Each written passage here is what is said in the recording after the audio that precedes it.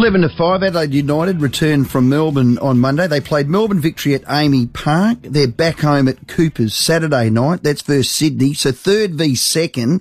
And Reds gun Craig Goodwin, he said this about COVID. The club's spoken to SA Pol and they've told us we're in the clear. As a team, we've decided to go and get tests this afternoon just to be safe on our side, but we've been told it's not mandatory for us. Yeah, well, Reds fans who travelled are in ISO as well, like the Port Adelaide supporters. The Red Army, they'll be allowed to attend, but they've got to return a negative test, so they're obviously in ISO. They may need an exemption just to play, so we'll keep our eye on that. That's all happening as we speak with SA Health. Professor Sperry spoke about that at the press conference about the football and soccer teams. We do have a process for people to ask for exemptions, and that includes football teams, and I understand there's a soccer team as well as football teams involved possibly coming up. So they need to provide information to our exemption team, and we can look at whether it's possible to do any workarounds or not. Okay, Nicola Spurrier. Norwood sit 5 wins, 2 losses, equal second. They have the Eagles away this Saturday. Will be a cracking game. Joining us is Red Leeds coach Jade Rawlings. Jade, thanks for your time. No worries, Steve. How are you? Good, my man. Solid win over the Crows last week.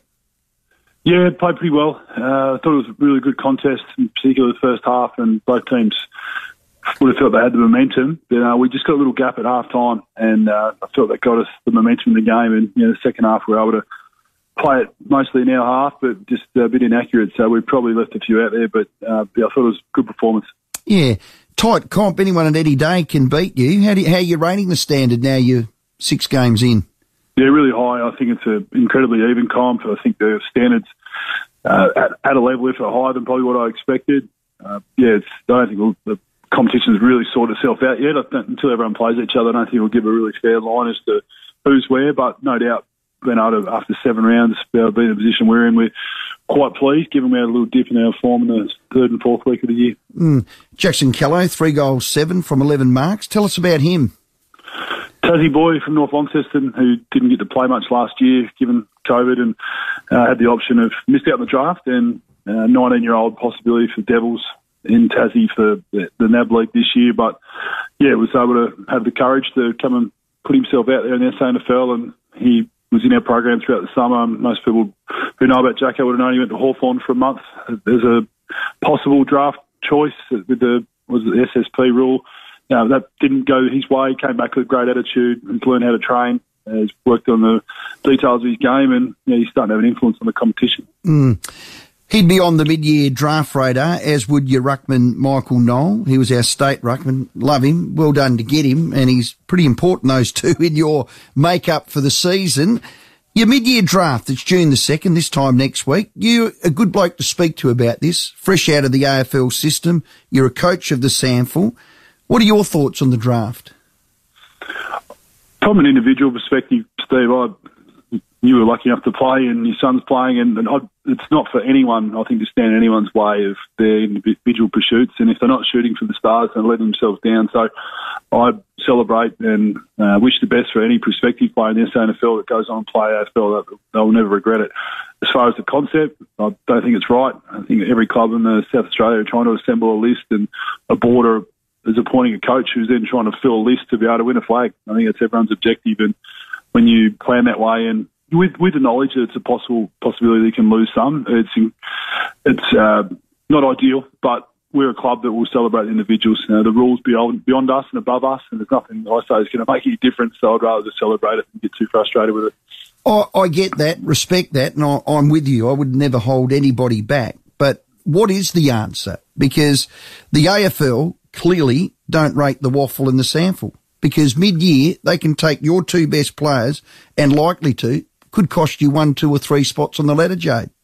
Yeah, I think list size is the answer, Steve. I think that my experience in AFL, and I was lucky to have a good go at it, I believe the assembling of your list and the marathon of a season and dealing with injury is something you have to be able to endure. And the best come out at the end, and understand the list cuts, given what happened to the whole industry last year. I understand all that, but it gives another group of young players opportunity to play AFL. Is it ideal? I don't think so, with the prospect of only being maybe 6 months, and how much you have to absorb and understand and try and let alone get to know people and deal with the pressure of AFL in a short period of time. So it's a tough one. Noel's if he's in the mix, I don't know, but he's done it once, and so he's glutton for punishment if he goes again, and might make a better go at the second time. But yeah, I think list size of the AFL is the answer. I think it's tracking towards a national comp. I've read reports West Coast aren't happy. You know, I can see Crows and Port. I know they've got a deal, but I think that's the way to go. Don't compromise the integrity of the SANFL or the Waffle, and the AFL teams can all go and play under the one umbrella. Jade? Yeah, there's no doubt everything that goes around comes back around again, Stephen.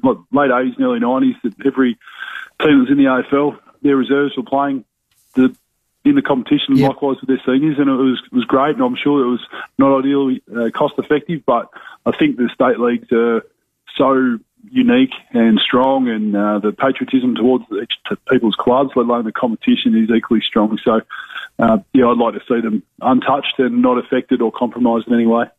Jade, all the best this week. Big game, the Eagles. Thanks for your time. Good, Steve. Thanks. Yeah, there you go. A lot of people are sending a text, Bob Jane T-Mart. What would Norwood get if they, say, lost Michael Knoll or Jackson Callow? Well, what they get is 10 grand as compo. Now, what Jade can't do, or any SANFL club do, in June... Just go and find one. ...is go and find one. And don't tell me, and I can hear Bix maybe saying this, you'll just go and raid the amateur leagues or the other clubs. No, there's no one there that can step up like this. And that knock-on effect isn't the answer. The answer is get them the hell out of the comp. They're disrespectful. A mid-year draft only assists. And again, my son had this opportunity last year. He didn't nominate because he couldn't leave his club mid-year. And it compromises. It would compromise Michael and Jackson. Here's Jade Rawlings at the Norwood Footy Club, just as an example, giving these two young lads a great opportunity to play for a great club in a great comp. And they've got to compromise themselves by talking to their mentors or their family or their dad or their mum and their coach, Jade Rawlings, and say, should I nominate or shouldn't I?